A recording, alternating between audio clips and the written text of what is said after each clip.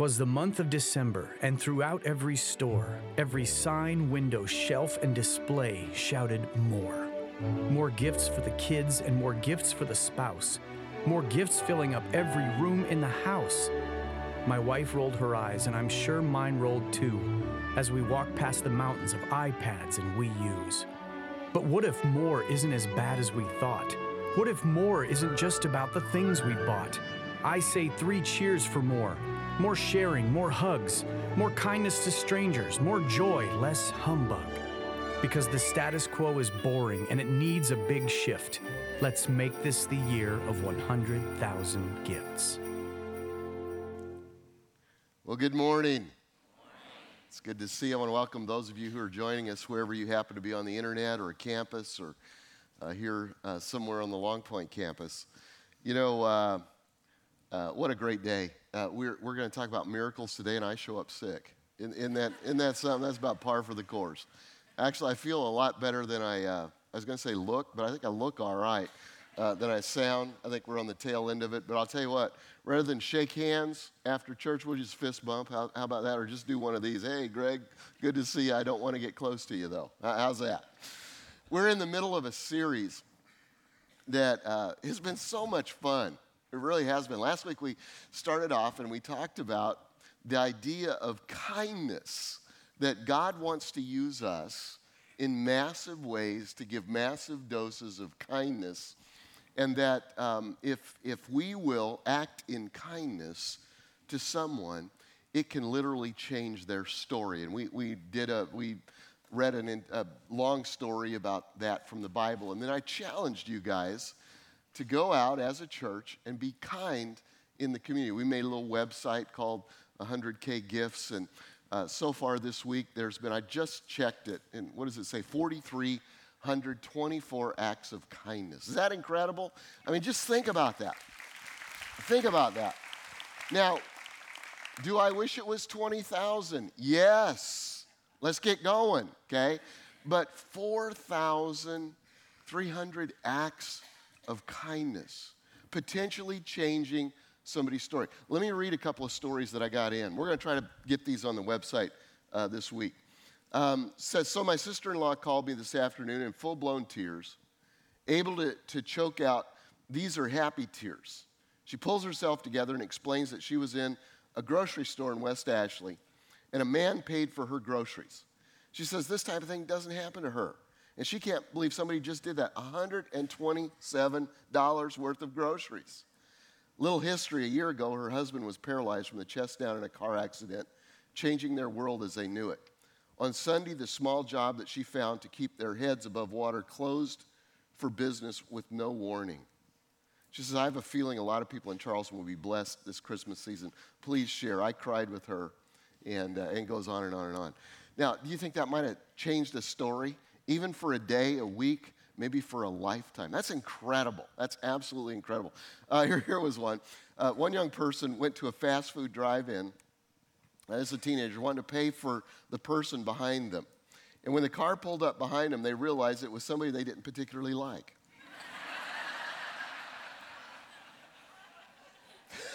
Love it. After thinking about it, they saw it as God telling them, you got to love everybody even though you don't feel like it. Isn't that cool? That's pretty good. That's where the hand. The service industry loves you. They told me to say, send them to our restaurant. This has been incredible. Christians who don't normally tip are tipping. There's revival going on. And so that's awesome. And somebody else, one more. Somebody pulled into a Chick-fil-A, okay? And they pulled through the drive-thru and felt a prompting to the Lord, I'm going to pay for the car behind him. So they began to pray for like one of these little 2-seater cars. And would you know it, a minivan full of children. So you never can tell. You never can tell. Kindness. There's so many stories. I'd love to share more of them with you. Today, though, I want to talk about the second piece of 100,000 gifts. Now, next week's going to be something else. Next week, we're going to do something entirely unusual that relates to the 100,000 in a little different way. I want you to be here. This week, I want to talk about the gift of miracles. because you cannot tell the Christmas story without talking about miracles. Before I do, there are scriptures that when you read them, they just light you up. Would you agree with that? Maybe you're reading I read YouVersion every morning, and then I post a scripture to the internet. Somebody just texted me, said, hey, you and C.J. Spiller posted the exact same scripture this morning. That's because he's reading the same thing I was reading. It's one of those scriptures that just light you up. And even if he is a Clemson guy, you understand what I'm saying? And just lights you up, There's lots of them. Romans 8:28 is one of those for me. I don't know about you, but every time I read, and we know that all things work together for good to those who love him and have been called according to his purpose. It's just a faith builder. Doesn't matter what I'm going through.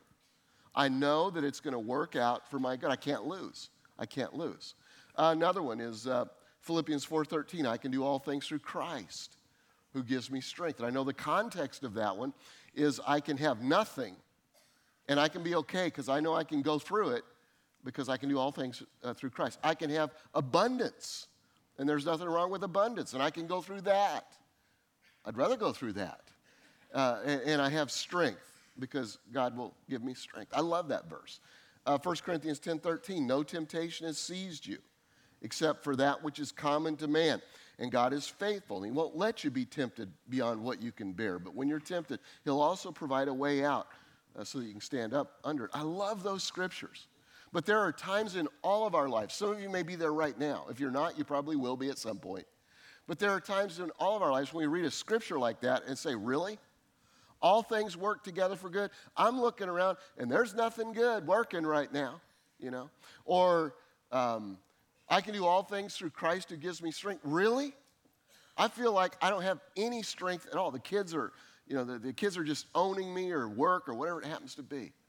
Or I'm being buried by temptation. There's a way out of this. And we wonder, God, where are you in some of those times? Well, what I want to do today, last week I told you a story, fairly long story about kindness. And today I want to take a look at the Christmas story from Luke chapter 1. I want to tell you about two people who had impossible circumstances. They would say, yeah, really, God? Really? And yet, in the end, God gives them a promise. They react differently to it, and the story ends well regardless. And so here they are. Here's the story. Here are the characters. The first one, and again, it's found in Luke chapter 1. The first character is an old Jewish priest named Zachariah. I'm going to call him Zach, okay? Old Jewish priest named Zach. In fact, the scripture said he was very old. How old is very old? It's very old. I mean, he was older than Ron Hamilton, okay? He was older than Phil Strange. I mean, that's old up there in Somerville. He was almost as old as Vern Jensen. Not quite, but he was almost as old as Jensen is. He was old. He was in his, they say probably in his 60s, okay? And, no, what, you say anything when you're under the anointing. And his wife's name was Elizabeth. We'll call her Liz. Now, they were unable to have kids. The Bible makes a point of that. Infertility is a tough issue. I don't care where you live, what generation you're a part of. It was particularly difficult during those times because every young Jewish girl, when she got married, her dream was that someday she would give birth to or carry the Messiah. They all looked forward to the Messiah. Most of them didn't think he would be divine. That was one of the issues with Jesus. But they thought he would be a man who would be used by God to deliver them. And every young girl wanted to give birth to the Messiah.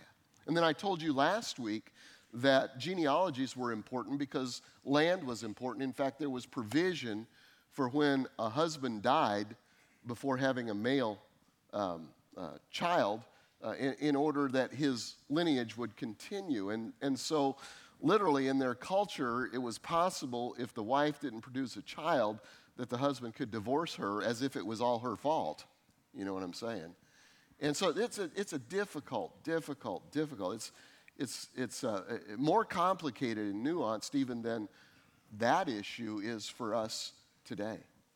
And so it says he was an old Jewish priest and was married to Elizabeth, and they could have no children. I would imagine that when they first got married, that every month Zechariah would come to her and say, "Is this the month?" And she would say no. And month after month that went on until Zechariah probably quit asking. And she quit hoping. And they carried it as just a wound in their heart. This is our lot in life. And then one day, Zacharias was a priest, and it came his turn to serve the Lord in the temple. I don't have time to tell all about what that was about. I'll just say this, that there were over 20,000 priests, and they would draw, certain groups of them would serve the temple, and it's like you had a day shift, a night shift, or whatever, that they would serve. And at one time during the year, you would go in and serve directly before the Lord. It was a really big deal. And they would draw lots on who got to do that. And so this was a once-in-a-lifetime experience, as it possibly never in a lifetime. You may go through your entire life and never get to do what Zechariah was doing that day. And so he went into the temple, and he was serving the Lord. And while he's in the sanctuary, an angel appears. And it just totally freaks out Zechariah. How many of you would probably be freaked out if you saw an angel? Okay? All right. He was. He had no idea who he was, what he was, totally freaked out. Angel says, chill. He tells him that God has heard his prayers and that he's going to have a son. And that he's to name his son John because he's going to be kind of a big deal in the whole redemption story. Now, normally, that would be very exciting to Zechariah, but he knows that he's beyond childbearing years. And so he says this to the angel. Yeah, how can I be sure that's going to happen? I'm an old man now, and my wife is well along in years. Besides all the things I've already told you, they live in a culture where if there's infertility problems, people default to that it's sin. It must be sin in their life. Have you noticed how often we default to goofy things? I mean, somebody doesn't look at you or respond to you the way that you think they should at the grocery store or Starbucks or in the church, and you default to what their motives are. Have you noticed that? Am I the only one that notices that? Or you read something about somebody in the paper or on Facebook or the internet, and you default to what that must be all about, and you get this whole little scenario going on. Listen, almost every time that we have a judgment about another person's motives, we're wrong. Okay, we just need to chalk that up. We're wrong. And they are in a culture that says if there are infertility problems, there must be sin in their life. There must be something going on. And so Zach has lived with this his whole life, and so he's probably a little bit sensitive to this. It's a touchy area, and he's given up. Yeah, he prayed a few years ago, but he's probably not even praying anymore. So he's a little testy with the angel. Then the angel said, hey, I'm Gabriel. We'll just call him Gabe. I stand in the very presence of God. It was he who sent me to bring you good news. But now, since you don't believe what I said, you're going to be silent. In other words, he's telling him, I'm going to give you a giant timeout. I thought you would be excited about this. I was with God himself. He heard your prayers. Doesn't matter if it was 15 years ago, 30 years ago, whatever. God heard them. I thought you'd be excited since you reacted wrong. Time out. Go to your room. Get a happy heart. Okay?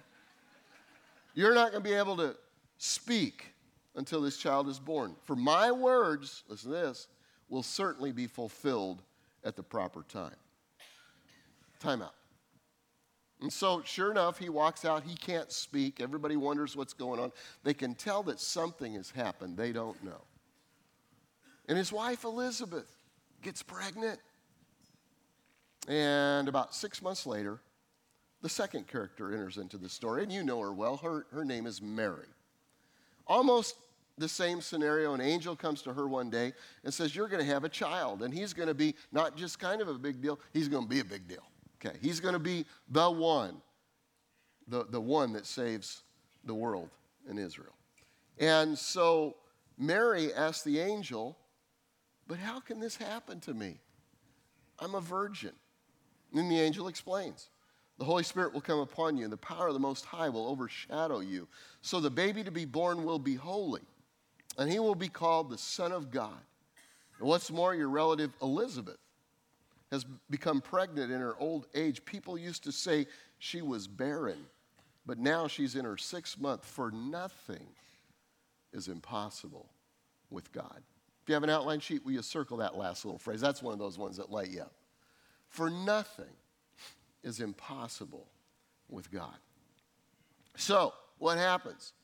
Well, as the story ends, Zach gets out of his timeout.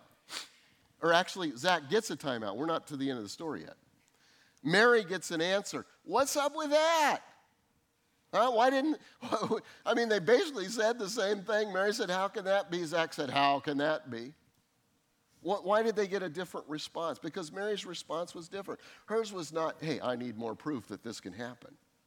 Hers was, how will you do this? Explain it to me. I don't understand, whatever you say, I'll believe, but tell me about it a little bit. And Gabe gives her an answer, and then she says, I'm the Lord's servant. May everything that you have said about me come true. Circle that phrase too, because we're going to circle around back to it. May everything that you have said about me come true. Mary responds with humility. Help me to understand. Even if you don't, and even if I don't, I'll trust you to do what you say that you will do. And that's the story.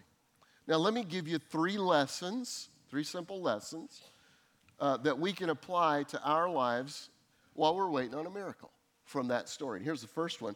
Our circumstances don't limit God's options. Whatever your circumstances are, they don't limit God's options. Zechariah believes that his circumstances trump the sovereignty of God. But God, you know how old I am. My wife's past childbearing years. How can this be? It really can't be, because my circumstances trump the sovereignty of God. And you may be waiting on a miracle for something in your life, and it may not be a physical thing. It may be something entirely different. Oftentimes, we do the same thing that Zechariah does mentally as we go through it. First, we are in faith, and then the longer it goes, the less we believe, and then finally it's, I'm too old, or I'm too young, or, I've done some things that would disqualify me. There are some things in my past, or I'm addicted, or it isn't medically possible, or it hasn't happened yet. I know it can't possibly happen. And we do that as if God wasn't aware of our circumstances. God, let me explain it to you. You might have missed this. I like Luke 1:36. It says, what's more, the angel says this to Mary, your relative Elizabeth has become pregnant in her old age. People used to say she was barren, but now she's in her 6th month, for nothing is impossible with God. The point with that is that in this whole story, he doesn't have to, but he deliberately chooses 2 people. He chooses to use an older woman who's past childbearing years and a young girl who's never had sex to bear children. Why? To show that God is never limited in his options to deliver the promise. He could have delivered it in something that would have made a whole lot more sense, but he doesn't, because he wants to tell you and I'm not limited. I'm not limited. God has lots of options when it comes to a miracle. Let's just talk about physically. He has lots of options. He can change you physically. He can touch you. Somebody can pray for you, and there can be a miracle. Those things still happen, actually. I told the story in my book, which would be a great Christmas present, really would. About a situation with me. When I was a kid, I had glomerulonephritis. Look that one up. It's not good. It's a kidney disease. And went through every kind of treatment, all this kind of stuff for 3 years. At the end of the 3 years, it looked really bad. They were looking at a kidney transplant, and as kind of a last step option. And my dad said, we're not going to be foolish. We're not going to not do what the doctors say. You know, there are people that think that in order for God to work, you've got to deny what doctors do. And doctors are used by God. Would you agree with that? That's foolish. Or I'm not going to take my medicine because God's going to heal me. Hey, God can heal you whether you take your medicine or not. I would take my medicine if I was you. Okay? But my dad said, could we pray? Could we have 24 hours? And I'd been prayed for by everybody in the world. And frankly, as a teenager, I was embarrassed by it, tired of it. And God, in a way that at a time that, it wasn't like we would have lined it up, we had a miracle. We went back to the doctors and they redid the tests, and to today, I have no problems at all. And I believe that. I believe it. I just believe God can do it. So I'm thinking about that this week, and I start to get sick, and I said, God, what a cruddy week. Doing miracles, and here, let's do it. And I haven't received, I've been oiled up so much, oil and pray and all that, but God can do it. Or God can change your circumstances. He's got all kinds of options.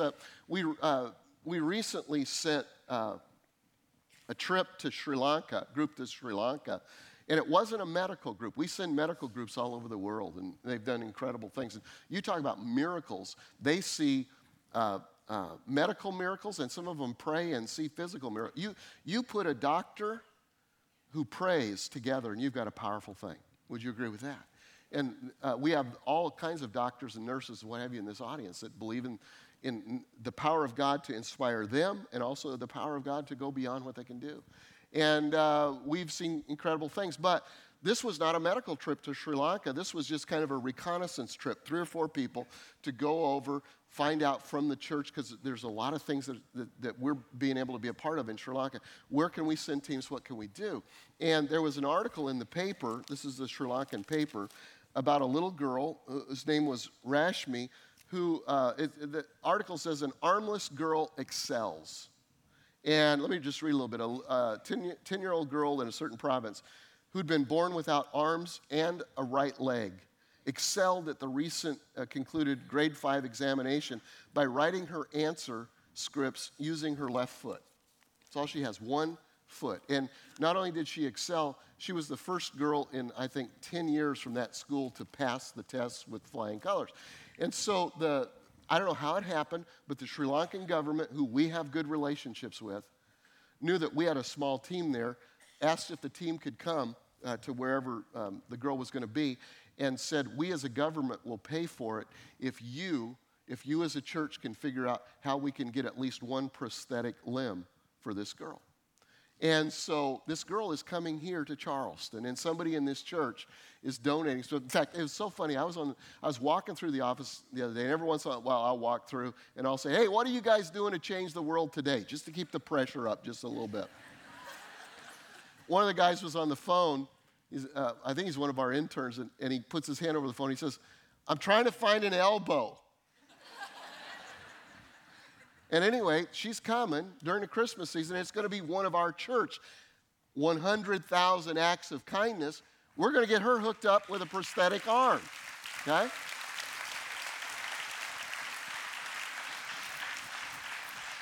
I'll just bet if you asked her, she'd say that's as big a miracle as growing a new arm, because she'll have one. She'll have one. My mother died 21 years ago, breast cancer. An extremely aggressive kind. I know women in this church who have survived what she had, and the prognosis of living a good long life is great because of advances in medical science. You know what? Who gives wisdom? Who gives knowledge? I believe those are miracles. Don't limit how God can work. And God can also not only change you or change your circumstance, but he can change your heart. There can come a point where it doesn't matter to you anymore. There can come a point where you come to see your circumstances differently. I see that in Paul. Paul prayed and prayed and prayed and prayed and prayed for a specific instance. We don't know what it was, but to be removed. And then finally he comes to the point that, hey, you know what? God is strong in my weakness. I'm going to bear it as I'm going to bear it as something great. and I'm going to be okay. That was a miracle turning point, because I don't know about you, but when you've been praying for something for a long time and it's a part of your everyday, and suddenly something changes in you and you go, you know what, this is okay. And I think God can use this, and it's all right. That's not a lack of faith. That's a miracle. That's a miracle. So God's not limited, and I don't want to shake your faith on anything. God is not limited in his options when it comes to a miracle. So if you have a promise that you're still waiting on, seems impossible, every time you see Mary or Elizabeth in the Christmas season, remember that God's not limited. Okay, I got to quickly go on. Second lesson is this: just because you haven't received it yet doesn't mean that you won't. Just because you haven't received it yet doesn't mean that you won't. Luke 1:7, they had no children because Elizabeth was unable to conceive, and they were both very old. Zach and Liz were old. They'd been dreaming of a child for a long time. The reason they didn't have one yet had nothing to do with what other people thought. Some people thought it was because of sin. Wrong. Some people thought they were under God's judgment for something that they didn't do 15 years ago. Wrong. Some people thought it was bad karma. Wrong. God had a purpose in withholding childbearing until that particular time. They were to bear a special child. Their life and faithfulness was in preparation for this moment. God had a bigger plan. God had a bigger plan. Now, what about you? Why haven't you received your promise? Why am I still single? Why haven't I had a child yet? Why aren't my kids following God? I thought the promise said when you train them up, when they're young, when they're old, they won't depart from it. And they've departed. Why hasn't the right door opened? Why do I still struggle? Why haven't I been healed yet? Here, just because it hasn't happened yet doesn't mean it won't. See, it may not be a no. It may be a not yet. It may be the timing's not right. It may be God has a very special purpose in why he's doing what he's doing. Not yets are hard to swallow, aren't they? I don't like not yets. I want a yes right now, but I'm not God. Timing is seldom recognized until past tense. Would you agree with that? God wants you to stay in faith as he prepares you for a promise. All right, let me give you one more. There's so much more we could talk about with that, but here's the third one. Even in our seasons of unbelief, you cannot thwart the promises of God. Sometimes we worry about the fact, well, maybe my unbelief is gonna cause bad things for around me, or God can't work through me. God wants to accomplish something significant in the earth through Zechariah, and he loves Zach and the people that Zach serves, the Israelites, too much to allow his disobedient attitude to put a permanent roadblock up for God's plans. In fact, I love the words. I asked you to circle them earlier. I love the words that the angel said, for my words will certainly, maybe I didn't ask you that. I don't know. This is my second service. All right. I might have asked him last night. For my words will certainly be fulfilled at the proper time. Circle that if I didn't ask you to do that. Circle that. For my words will be fulfilled at the proper time. And God then gives Zechariah a massive timeout. When God gives us a timeout, it's not because he doesn't like us. It's called the judgment of God. When you hear about the judgment of God, you quake with fear. And we ought to be a little bit afraid of God because he's able to, he's big, okay? But it's not because he doesn't love us. You say, how can a loving God do something like that? Well, the unloving thing to do would have been to let Zechariah continue in his unbelief and go on his merry way. The unloving thing of God to do is just let him continue to argue with the angel. He probably would have argued with the angel until the cows came in and not changed his mind at all, never had a change of heart. This timeout served Zechariah well, because this story is going to have a great ending. It really is. And so Zach has a while to think about his attitude. Go to your room till you get a happy heart. Have you ever heard that one before? And in the story, he ultimately becomes the hero. The wrath of God is not in the timeouts. The real wrath of God would be in him allowing you to do your own thing. Just continue to go, because he wants to change you. He loves you, but he loves you too much to let you stay the way that you are. God's love is seen when he calls you to account when you deal with a bad attitude. See, God has significant things that he wants to accomplish in and through you, and he loves you and the people around you too much not to discipline your disobedience. That's why every weekend we give you an opportunity to repent. You come to the cross. What I'm doing is I'm giving you a way out of your time out, okay? When you disobey God, he's not going to bless disobedience. Now, his word will get done, but he's not going to bless you in your disobedience. He doesn't hold it against you all of your life. He wants you to repent so that you can do his will. His purposes don't benefit from giving you a permanent seat in the corner. So when in doubt, the best thing you can do, even if you have doubt in your mind, is just to trust God. To say as Mary did, I don't know how this is going to work out, but may everything that you said to me come true. In humility, she responds to God. Now, we've got a great testimony of a little lady that name's Monica, and she was sent to our church by her doctor just a few weeks ago. And so we want you to see her story. What happened to me is something that I definitely wouldn't like happen to anybody at all. At all.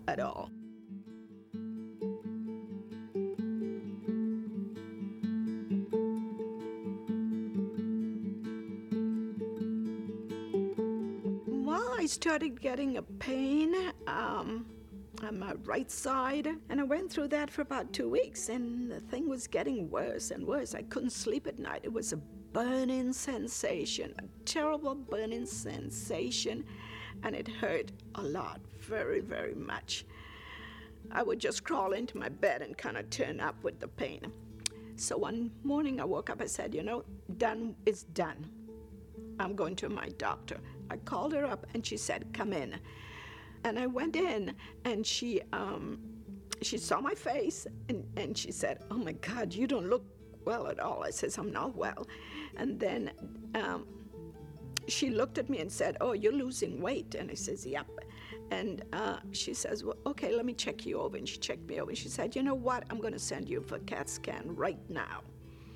And I'm going to make the appointment right now, and right now you're going over because we got to know what's happening. You can't keep on suffering like this anymore.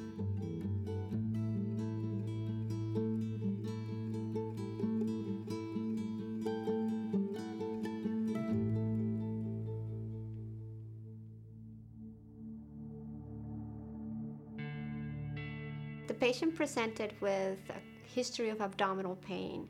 For workup, she had received a CAT scan. The CAT scan, according to the radiologist, demonstrated a large mass on the right side of her colon. She came in for evaluation. I actually saw her on my day off because the radiologist emphasized that the mass was quite big. As I was leaving, she kind of came over to me and hugged me. And she said, you're such a nice person, and you're such a strong person. You're here all by yourself. I want you to go to Seacoast. I said, Seacoast? Yes.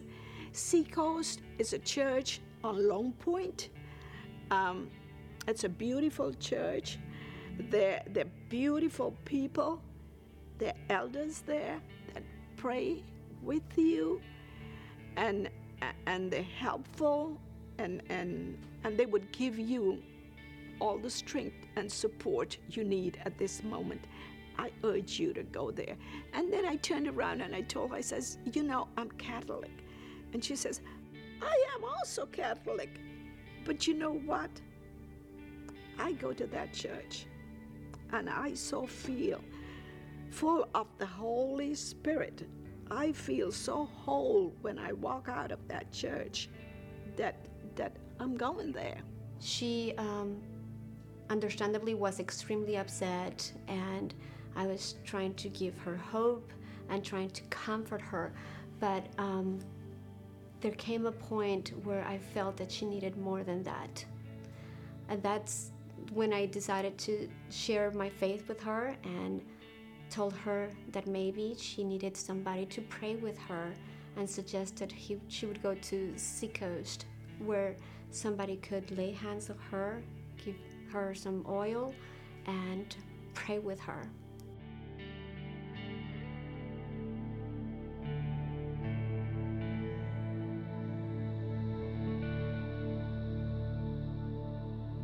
And as I walked in, it was starting to, people were starting to come to church. They were coming. So as I walked in, I was, I think, in a terrible state. I wasn't, I was crying and pathetic looking.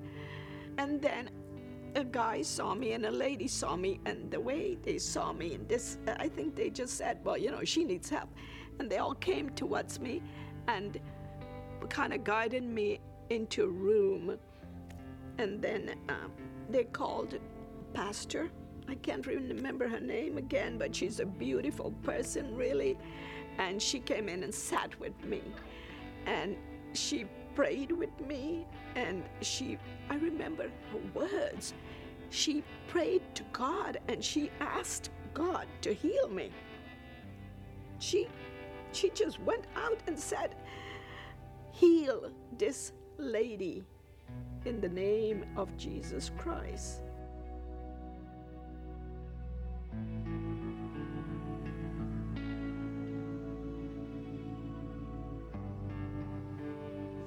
On Tuesday, when she came in for her colonoscopy, we proceeded as usual, and once she was asleep, I started the procedure, and I kept waiting for that moment where I would see this big mass in the right side of the colon. I kept thinking it's gonna come in the next corner or after the next fold. And then I made it to the beginning of the colon, and I had not gone through any masses. I couldn't even explain what I was seeing. I was very excited. I opened my eyes and I saw my doctor and I saw my son just out there, and the doctor was running back and forth. This is incredible. This is unbelievable. And she was calling my son's name. "Fred, come over here. Fred, come over here. Come and see. I can't believe this. This is incredible. This is unbelievable." And Freddie was saying, "Give me an explanation. I need a scientific explanation." And she said, "I can't. This is a miracle." She said it.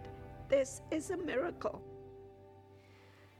For the longest time, I had thought that I am an instrument of God to help heal people according to His will. And this just showed me that I was fooling myself, because He doesn't need anything. Our God is so incredibly awesome that He can just do it. That mass should have been there, and it was not.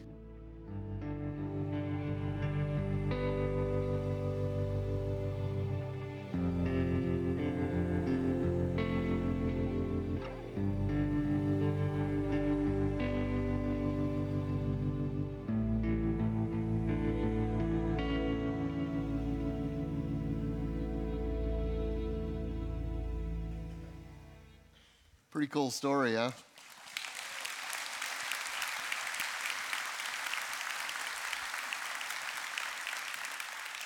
Now, I just suspect that there are more than those two double-dipping Catholics in this church.